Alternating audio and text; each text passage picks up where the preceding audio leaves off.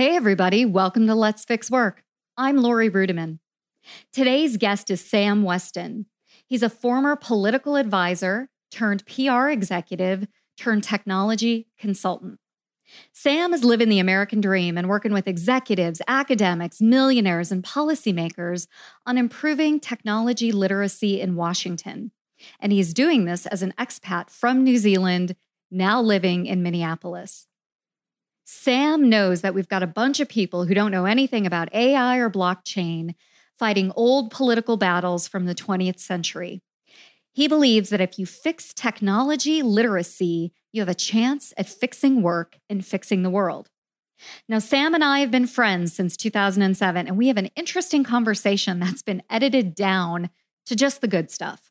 I know you'll love Sam and his accent, and I know you'll really enjoy hearing what he has to say about fixing the modern workforce.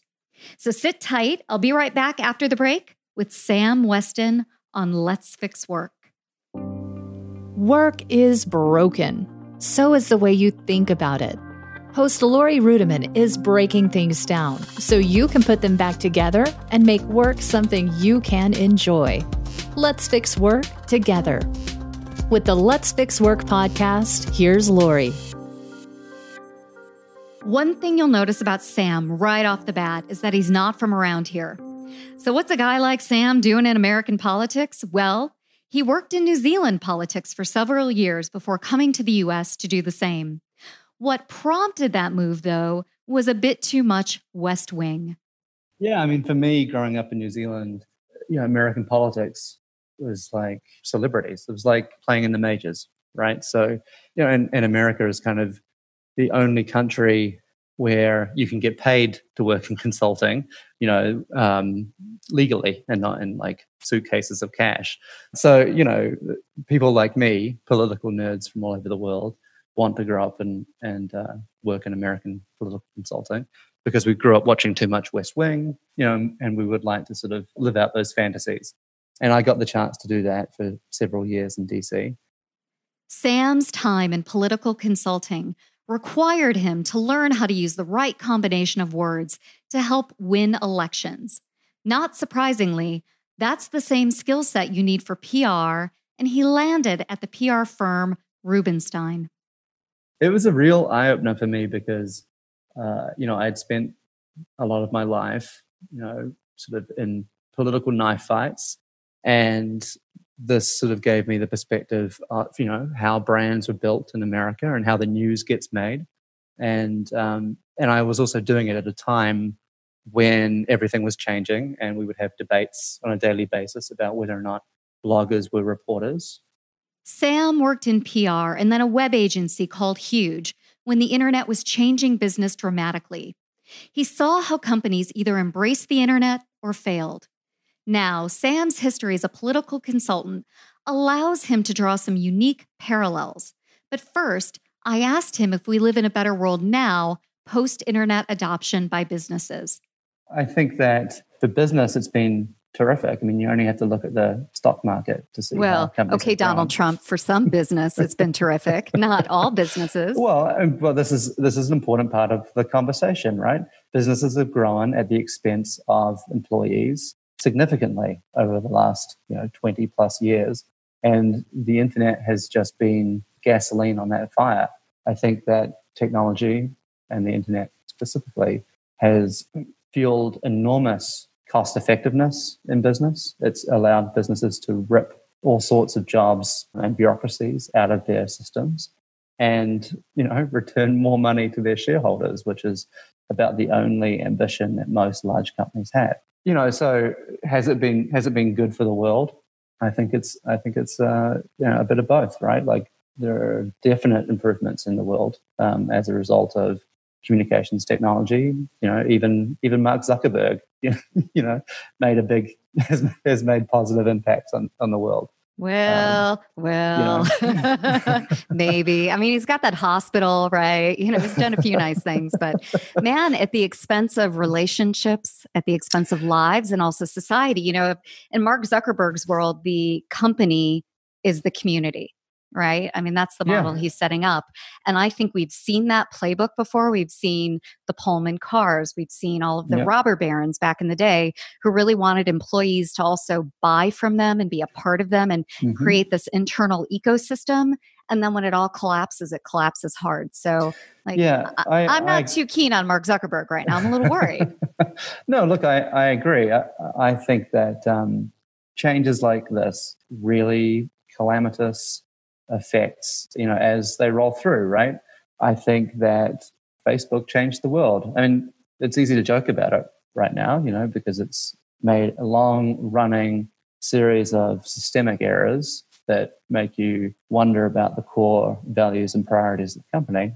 But, at the same time, it has allowed people to do something that they fundamentally couldn't do before it existed. Yeah, like what? What is Facebook allowing us to do that we didn't do before? It allows you to keep an eye, sort of peripherally appreciate the lives in motion of everybody that you have ever come into contact with. But I think that the ability to appreciate, the changes and evolution of more people's lives, be conscious of, what's going on in your, your own social network, I think is a good thing. I think unfortunately, too much of social media is driven by the business incentives of the platforms. Yeah, it's like business incentives and ego. Although you're right in that Facebook, Twitter, all of these different apps have really enabled a different kind of communication and connectivity. I think about the way we met. I actually met your ex-wife on the internet. She was a fan of mine and reached out to me when you were at a critical point in your career and said, could you give my husband some career advice? And I'm like, oh God, this is gonna it's gonna go one of two ways. And it went away. But your wife is lovely. You're lovely. We've become in real life friends. And I think about how important it's been for us over the past decade, and it's really been a decade, to meet in real life, to maintain those connections. Because if you just existed on the internet, I would not care about your job. I would not care about your career. But we made an effort to be friends. And I think that's made all the difference for me. Yeah, I feel the same way. And I think that's the internet in a nutshell. It enables all sorts of new things, gives people the opportunity to meet people directly, which creates business opportunities. It gives people an enormous platform for new types of creativity and thinking. But it also exposes you to fake news and just a bunch of bullshit. And fake brands and inauthentic brands and inauthentic messaging. Yeah, totally. Well, you talked about starting your own consultancy, and I want to talk about that because I work in the world of consulting, specifically in the world of work. And there are all these consultants out there who monetize a solution.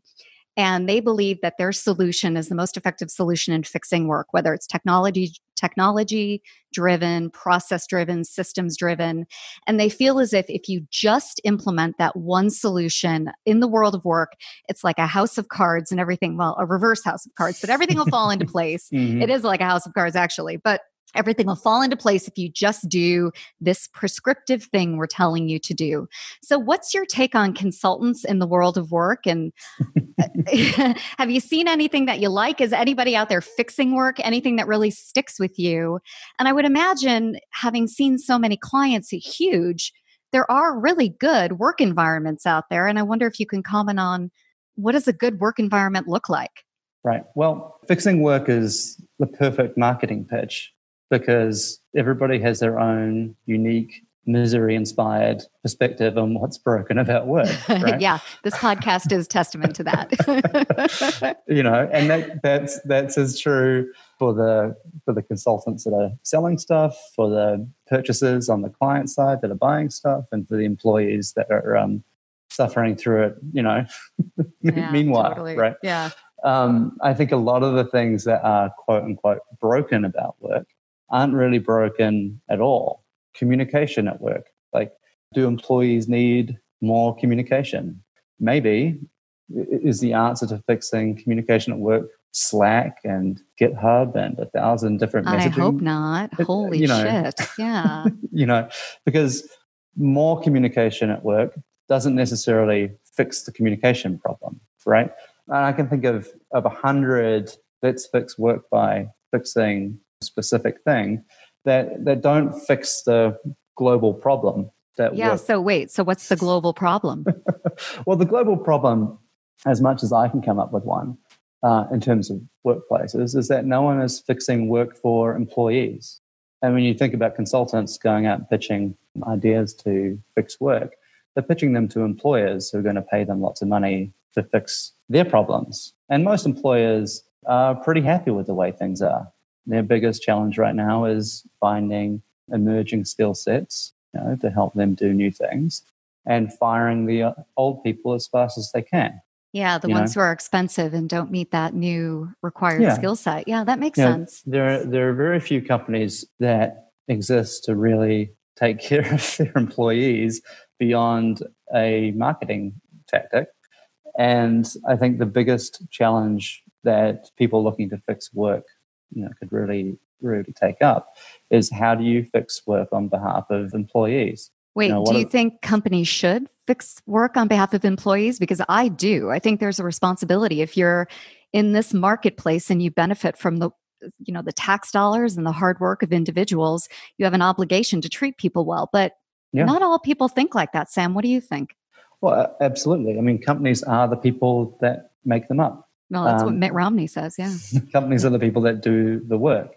And unfortunately, that's not the way that companies operate. Yeah. Most companies, and I think you've been very effective in saying this, like most human resources departments are not there for the humans in the workplace. They're there to represent the interests of the employer and the business. And so any initiatives that are trying to fix work that aren't really focused on identifying and solving employee problems aren't going to solve problems for employees. They will continue to solve problems for employers, which will keep employees as happy as possible at the lowest possible salary for as long as the employer needs them, and then get rid of them in the most seamless way possible. You are a cynic just like me. That's why you're on this that's podcast. Why we love each Yeah, other. that's right. We are dear friends for this. Well, wait a second. So what are the core employee related issues that you're seeing in the global workforce? Because it's really, it's communication, but everybody has communication problems, right? There's two. There are two problems, I think. Okay, let me hear 'em. For most people, the problem is making enough money to live. Most people have experienced downward pressure on their wages effectively over the last 3 decades. They are struggling to make ends meet in a world where you need to buy more and more stuff and everything gets more expensive. The fundamental problem is that the interests of the company, returning profit to shareholders, and the interests of the employee are diametrically opposed. And so the first biggest problem is, just how do I, as an employee, get paid what I'm worth? And for the other set, it's deriving meaning from your work. Because when you have enough money to live, the thing that keeps you up at night, the thing that makes you wonder whether or not you should take another job or quit your job, is whether or not what you're doing has any purpose and whether you're wasting your life. And I think that in Silicon Valley and certain technology firms, they've done a good job of selling meaning to their employees, but it's hollow. It's largely hollow. Facebook is a great example. A company that I'm sure tells its employees that they're connecting the world, but is essentially a large advertising platform.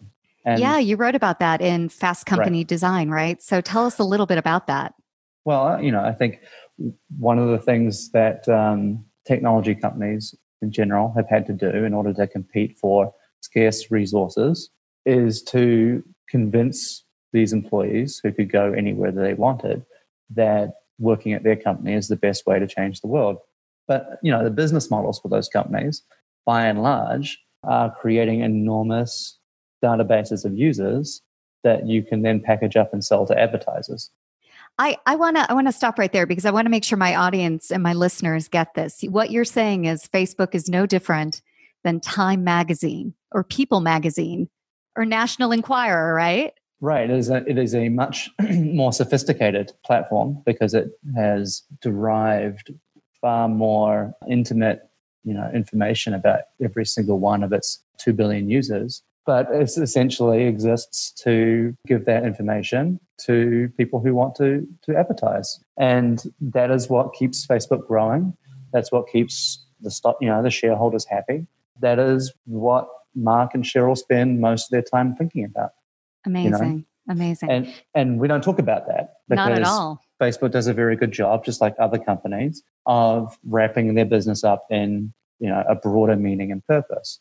And back to your original question, this is what most sort of high value employees are looking for in their work, but that is missing from most employee experiences because fundamentally companies don't have any higher ambition than returning value to the shareholders. Well, that's pretty depressing. So you mentioned two things about the problems of work, which is employees need to earn more money in order to survive. And then for the employees who are making a decent wage, they need more meaning. They need true meaning. And so is that what the future of work is all about, addressing those two core things? Or is the future of work about automation and robots and monkeys turning into, part hybrid machines? Like what's the future of work then?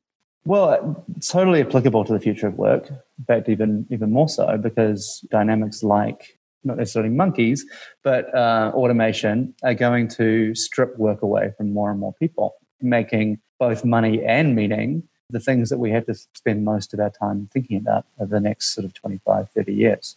We will see as artificial intelligence makes its way into services and products that are able to reduce the number of accountants that you need, offset certain roles that doctors can do, all sorts of service and clerical white-collar professions over the next decade.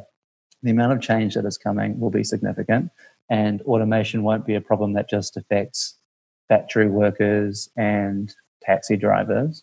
It will be something that affects your dad's friend John, who was a lawyer for 40 years, and your niece who can't find, a job after graduating from law school because they're not taking on junior associates, So is the future of work not work? I think that for more and more people, that will be the case.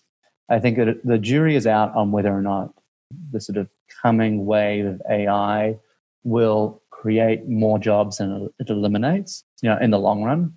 I think technology has always created new types of jobs and new opportunities for new jobs. What we don't talk about, though, is the jobs that it destroys and the lives that are caught up in that change, right? I think, I've been to enough AI conferences now to hear people who are technical experts asked, this specific question, is AI going to destroy all jobs? And they always say, well, in the long run, it will create more jobs.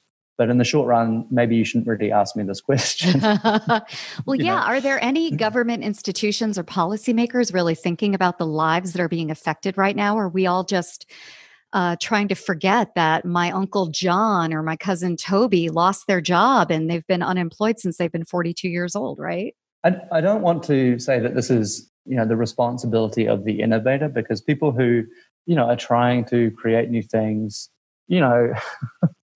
don't want to be burdened with the consequences of their work. Yeah, that's the history of the industrial movement, everything here in America. Let's put the technology in and not worry about the lives. Yeah. But that's exactly it, right? Yeah. So, but it is the responsibility of the businesses that hire those innovators and the politicians that sort of govern the regulatory infrastructure that supports our economy, right? And among those audiences, there is nowhere near the attention to these issues that there needs to be. The reason that we have Donald Trump as president and Brexit in the UK is because social democrats, of whom I am a proud affiliate, pushed for modernization of trade and technology initiatives for the last 20 plus years, because they were really important for our economies and our countries. But we paid lip service to all of the consequences. We paid lip service to the need for retraining and helping people who were affected by that change. We did nothing to actually support the people who lost their jobs when jobs went to India or jobs were taken by robots, right, on the factory floor. And there were reasons, there were always reasons that Democrats didn't double down on helping the people who were affected by those changes. Yeah, lobbyists, money. I mean, those reasons, right? Well, I think politically not expedient, right? Politically not expedient, I think, is big one. I think Democrats, because they have lacked a responsible debate partner for the last 15 years in the US, have become the party of sort of upholding the status quo. Oh, that's interesting. Yeah. Yeah, I mean, essentially, Democrats, because the party had to become committed to keeping the country intact without... Yeah, I can't argue with crazy, that's for sure. Right. Became, to a lot of the people that they used to represent, the party that was defending the status quo that was no longer working for them, right? So anyway, Democrats, because they didn't want to be associated with the unions and left-wing politics, didn't really double down on helping the people that were caught up in this sort of creative destruction of jobs. And now, having penalized, finally, by a lot of those voters, voting for someone who has no interest in their lives, really, but, who talks a much better game. It's all very interesting. And I think it's so right. I mean, we don't talk about accountability within the Democratic Party for Donald Trump, and we helped to create this monster. So that was really well said and really interesting. It's totally the consequence of paying lip service to the changes that we pushed out of necessity over the last 20 years. And now we're backed into a corner where to do the things we need to do, it costs political capital as well as real capital. In order to go into Appalachia and educate and provide health care and to do things right in certain parts of this country, I mean, it takes a total transformation of our economy, our educational system. It takes us having a backbone and going against patriarchal structures, the evangelical church, right? I mean, there's so much work to be done, and we've made it exponentially harder from 20 years of lack of courage. Yeah, well, we face real questions about what we want to do in the face of this change. I think that the Democratic Party has become the party of the winners in America, and it used to be the party of not the losers, but the people who needed help, people, right? Yeah. And this is not just applicable to Democrats; it's applicable to businesses and everybody who's been successful, and whose success has been enabled by changes brought about by technology. What are we going to do with what we've made? And I think that if you ask people in our situation, a lot of them will tell you, well, fuck those people. They voted for Donald Trump. Let them get what they deserve. But not fuck those people, because those people are a monolithic voting bloc that are going to continue to vote in a government that doesn't care about the right policy that enables innovation and change. Yeah, there are certain structural political reasons in America why fuck those people is not like a argument you want to make in the short term. Yeah. But I think there's a bigger debate to be had, which is, in the world that we are building, where all the money lives in cities on the coasts, what do we want the heartland? What do we want the places that used to be the backbone of America to look like in the future? Is there a future for them? Do we encourage people to live in small town America? Or do we just write those people off for essentially making bad decisions? Wait, as a man living in Minneapolis, do you feel like you've made a bad decision? Minneapolis is a solid B tier city, so I feel like I'm right in the middle of this. So wait, do you have a vision? Do you know what the future of work, what the future of America looks like now that you're here and you're a resident and you have children who are citizens of this country? I mean, you're as invested in not only the global marketplace, but also the US marketplace. So what does the future look like? The future looks really scary for a lot of people. I think a lot of adults with kids will tell you that they have no idea what their kids will end up doing when they leave school. The education system is certainly not preparing them for the world that they're going into. I think we don't really know what the economy is going to look like in 10, 15 years because it has been changing so rapidly. We've had the iPhone for 10 years, right? 10 just a decade ago. Only 10 years. Right? Like now, your phone dictates your life, right? You never really let go of it. Sadly, that's true. Yeah. And I think that there will be more change in the next 10 years than the last 10 years. I think that will create lots of new, exciting opportunities for people who are entrepreneurial. But I also think that a lot of the change that's coming will be to remove types of manual labor and service jobs that make up a decent amount of what people do day to day and have done for decades in America. And how we help those people, what those people do, will be a major issue for everybody to confront politically, socially. Well, let's talk about that. When we come back, we'll talk about the future of work and what stands in the way of fixing work and fixing our society. But before we take a break, I want to ask you something. Does it drive you crazy when Americans try to replicate the New Zealand accent? It doesn't really happen a lot. Happened at your wedding, at the table. That's true. I we're a small country, so right. we enjoy it, any positive, supporting efforts that we get. Well, good. Well, everybody, when we come back, we'll do Sam's accent and we'll talk about fixing work. Hang tight. See you in a second. Hey, are you ready to podcast like a pro? Then you need a secret weapon, someone who can make it easy, where all you have to do is show up and be the host. At One Stone Creative, that's what we do. Everything. Yeah, everything. Imagine, every time you sit down to record, you know what your topic is. You want a script? We can do that too. Then you record it, drop it in a folder, and that's it. Our team will take it from there. Production, show notes, uploads, blog posts, social media assets, swipe copy, like I said. Everything. Book a call with a podcast strategist today. Just go to onestonecreative.net/podcast. That's onestonecreative.net/podcast. And we'll take it from there. Welcome back, everyone. I'm Lori Rudiman, and this is Let's Fix Work. I'm here today with my good friend, Sam Weston, who is going to teach me how to do a New Zealand accent. Just kidding, Sam. Don't do that. It'd be so bad. I'm terrible with any accent other than my own. So Yeah. Good. Fair. All right. Well, we've been talking about what's wrong, and you and I are dear friends because we're both Debbie Downers. We could do this all day, every day, just complain. But I want to know what stands in the way of fixing work and fixing society. And then maybe we can talk about some of the good things that we can be doing. So just real briefly, what stands in the way of, policy, process, systems, improving the quality of life for global citizens? Just quickly. Three answers. That's all I want. Well, from a policy standpoint, one of the biggest problems is the lack of literacy among policymakers. There has been so much change, and most of the people who are elected officials in America didn't go into politics because they really cared about writing policy.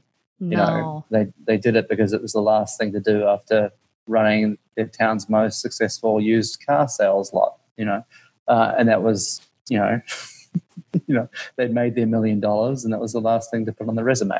And the general age and stage and priorities of people in Congress aren't really aligned with the changes that are happening out there in technology. So I think helping policymakers, and that includes their teams as well, develop enough of an understanding about the foundations of this change to apply their own political instincts to it is one of the most important things that we can do. We often debate, most politics in America is debating 60-year-old fights. Like, we've been fighting the same fights over and over and over again, election after election, when there are all sorts of new issues to talk about. And there are issues that are exciting issues to talk about because they're not politicized yet, right? And so one thing that's a priority for me in my career is finding a way to help politicians think about technology in bigger ways than just how can I use this, what's Twitter and how can I use it to help me win my next election? Well, that's where they are right now. And I know that this is something you're passionate about and talked about at South by Southwest. And so tell us a little bit about some of the cool things that we could be focused on instead of stupid Twitter and stupid Snapchat. Well, changes like artificial intelligence are obviously top of mind because they're so much broader than a single issue or industry, right? AI has the potential to cut across industries and society in a way that we haven't really seen, I guess, since the internet really rolled around, right? Yeah. But there are all sorts of new, unexplored areas, whether it's biotechnology, travel. Your travel point is really interesting because I just read today that international space travel for civilians is within reason. It's like going to be here before we know it. And none of us are thinking about that. We're arguing about abortion.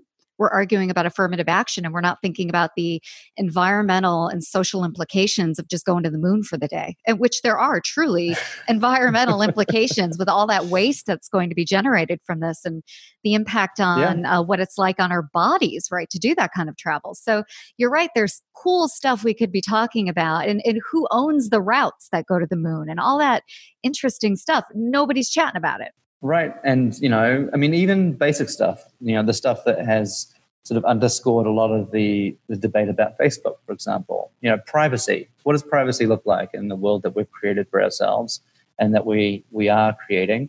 Most people in politics don't really know enough about the basics to develop a political position on it. And so is this something that you're doing as part of this new phase in your career, really helping policymakers and their teams think about the implications of technology? What I'm working on is an initiative to help policymakers understand the basics of artificial intelligence and explain it to them in a contextualized way that makes it politically relevant for them. And I think that this is an initiative it's interesting to me, not just because I'm interested in artificial intelligence and all the issues that are wrapped up in it, but because a lot of nonprofit advocacy efforts they're never as effective as they should be because they stop, they don't do the last mile. They do a very good job of raising awareness, publishing content, but if that content doesn't make it into the hands of someone who can do something with it. Is that the last mile, getting it into a policymaker's hands so they can enact legislation? Yeah, and in a way that they can use it with the context that makes it important to them. I think that we're drowning in awareness about every single issue. Oh, right? Yeah, right. But we're not drowning in change. No, we are not drowning in change. Most advocacy organizations, and this is somewhat unfair to them, I think, but a lot of advocacy and nonprofit organizations aren't really incentivized to fix the problem. They're incentivized to promote the problem and make everybody care about it because that's how they raise more money to keep doing what they're doing. They're not trying to put themselves out of business. I'm not saying that this approach, necessarily improves on that, but it goes that extra mile of helping, going directly to the people that need to close the gap and giving them the information and the action points in order to do so. And I think that's closing that gap on artificial intelligence is the most important thing that anybody can be working on in the next 5 years. So that's what I really want to focus on. But, it's equally true for anybody, whether that issue is climate change or space travel. Well, it's interesting that you mentioned working yourself out of a job and really making sure that the investments that you're taking in today are solving the problem instead of just perpetuating the cycle of awareness. When I worked in human resources, I often said, there's no reason why I need to have this job. If I teach you something and you learn how to do whatever it is, like be a decent fucking human being, right? You don't need me to be your HR generalist and continually teach you how to do that. So that approach really resonates with me. And I think that we could be making investments in the next 5 to 10 years to prepare us for a better future, really taking the money from either the federal government or from taxpayers and putting them in certain places where the investment really reaps benefits. So I have opinions on this, but I wonder if you have an opinion on where we ought to be investing our time and resources to fix work and fix our society. Well, I think the thing that we have lacked for a long time in America, and not exclusive to America, is a cohesive vision for the future. I think that most campaigns are fought out by people who have message tested the right things to say in order to eke out a 5-point at best margin of victory. There is little in the way of real vision for the future expressed by political leaders. And I think actually even by business leaders, because when you survey people working in technology, their ambition is almost always sell, make $1 billion and then figure out what's next, right?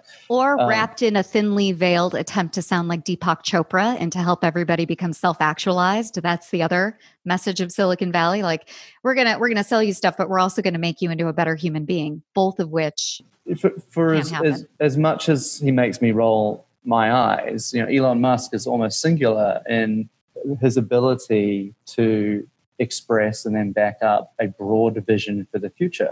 And so wait, he makes you roll your eyes? He does. He's kind of a doofus, but I love Elon Musk because you're right. There's a lack of a moonshot. That word is so overused, but we don't have a national moonshot on anything. We have partisan politics, but Elon Musk is thinking about the neural net and stuff that's just insane at this point. He's got that vision. He's inspired by Kanye, but he's pretty great.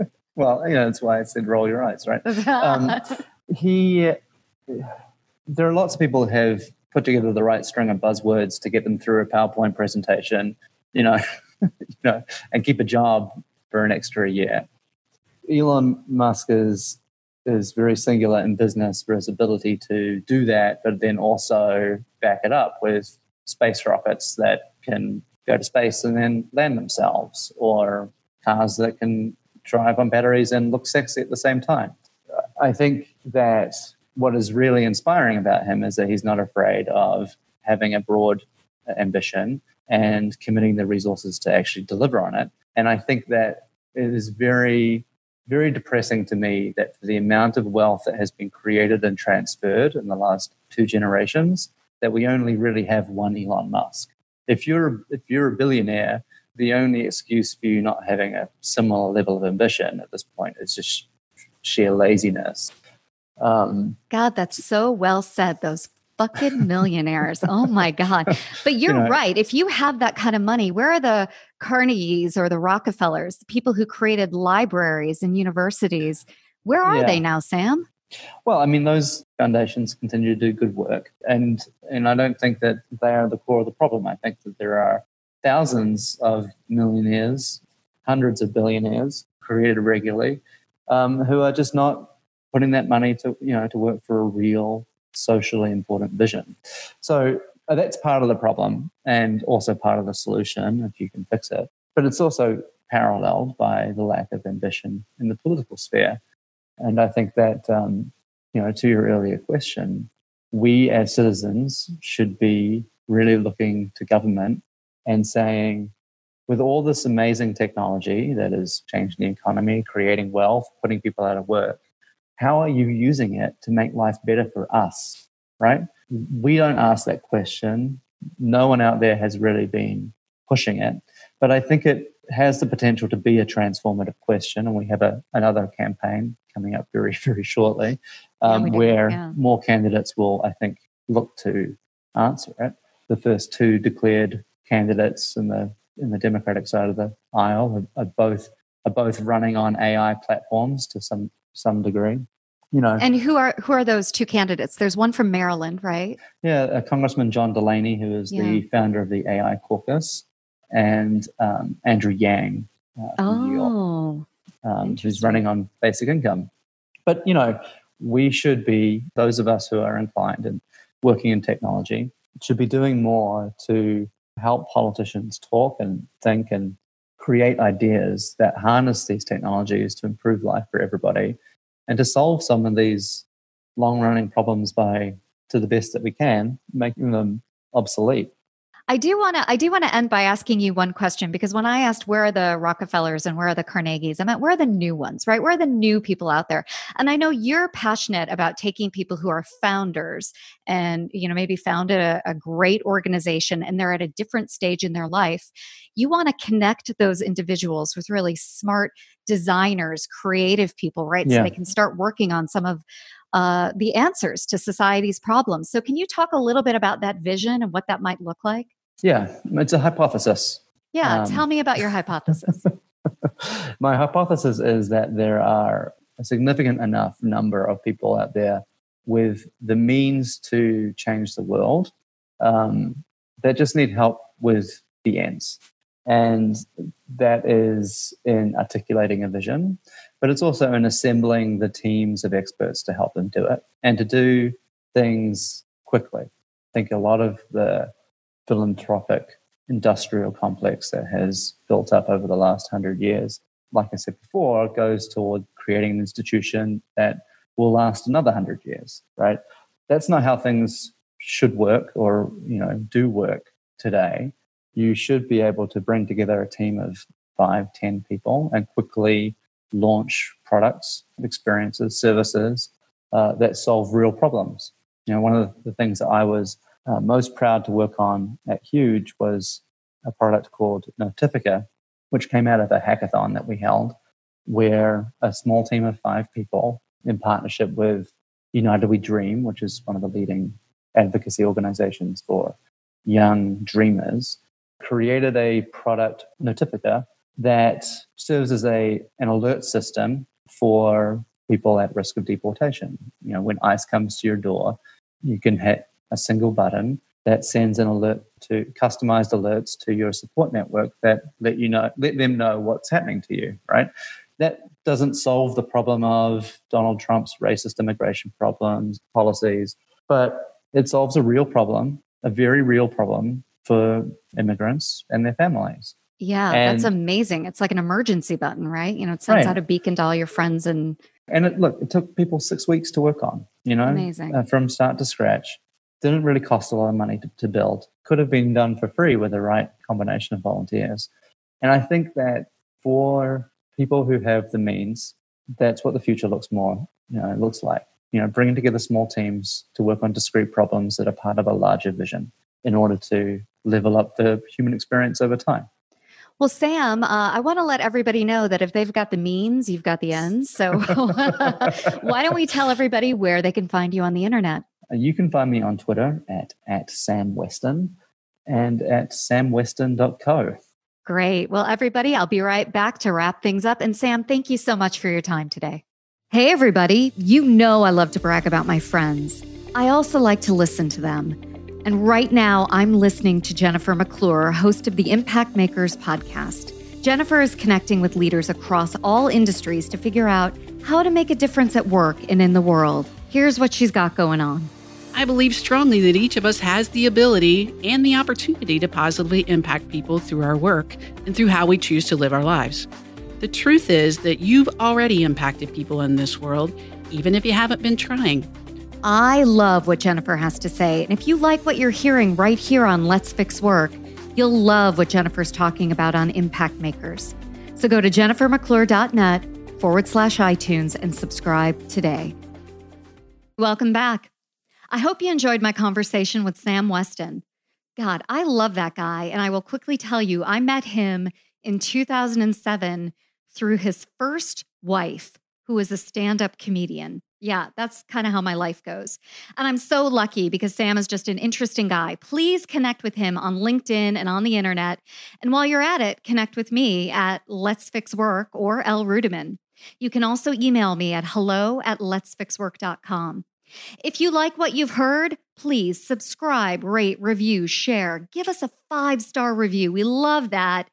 And we're always happy when we see good feedback. So find us on your favorite podcast player. Let's Fix Work is a production of One Stone Creative. Audra Casino and Megan Doherty, they know the internet and they make me sound great. And by the way, we have help on social media and content from Gerson Laflèche. And I know my French accent isn't that great. We really appreciate the fact that you listen. That's all for this time. And we'll see you again next week on Let's Fix Work. Thank you for listening to this episode of Let's Fix Work. Wouldn't you love to get your hands on Lori's no-holds-barred, honest HR handbook for employees and pros alike? Download it for free at lorirudiman.com/DIYHR.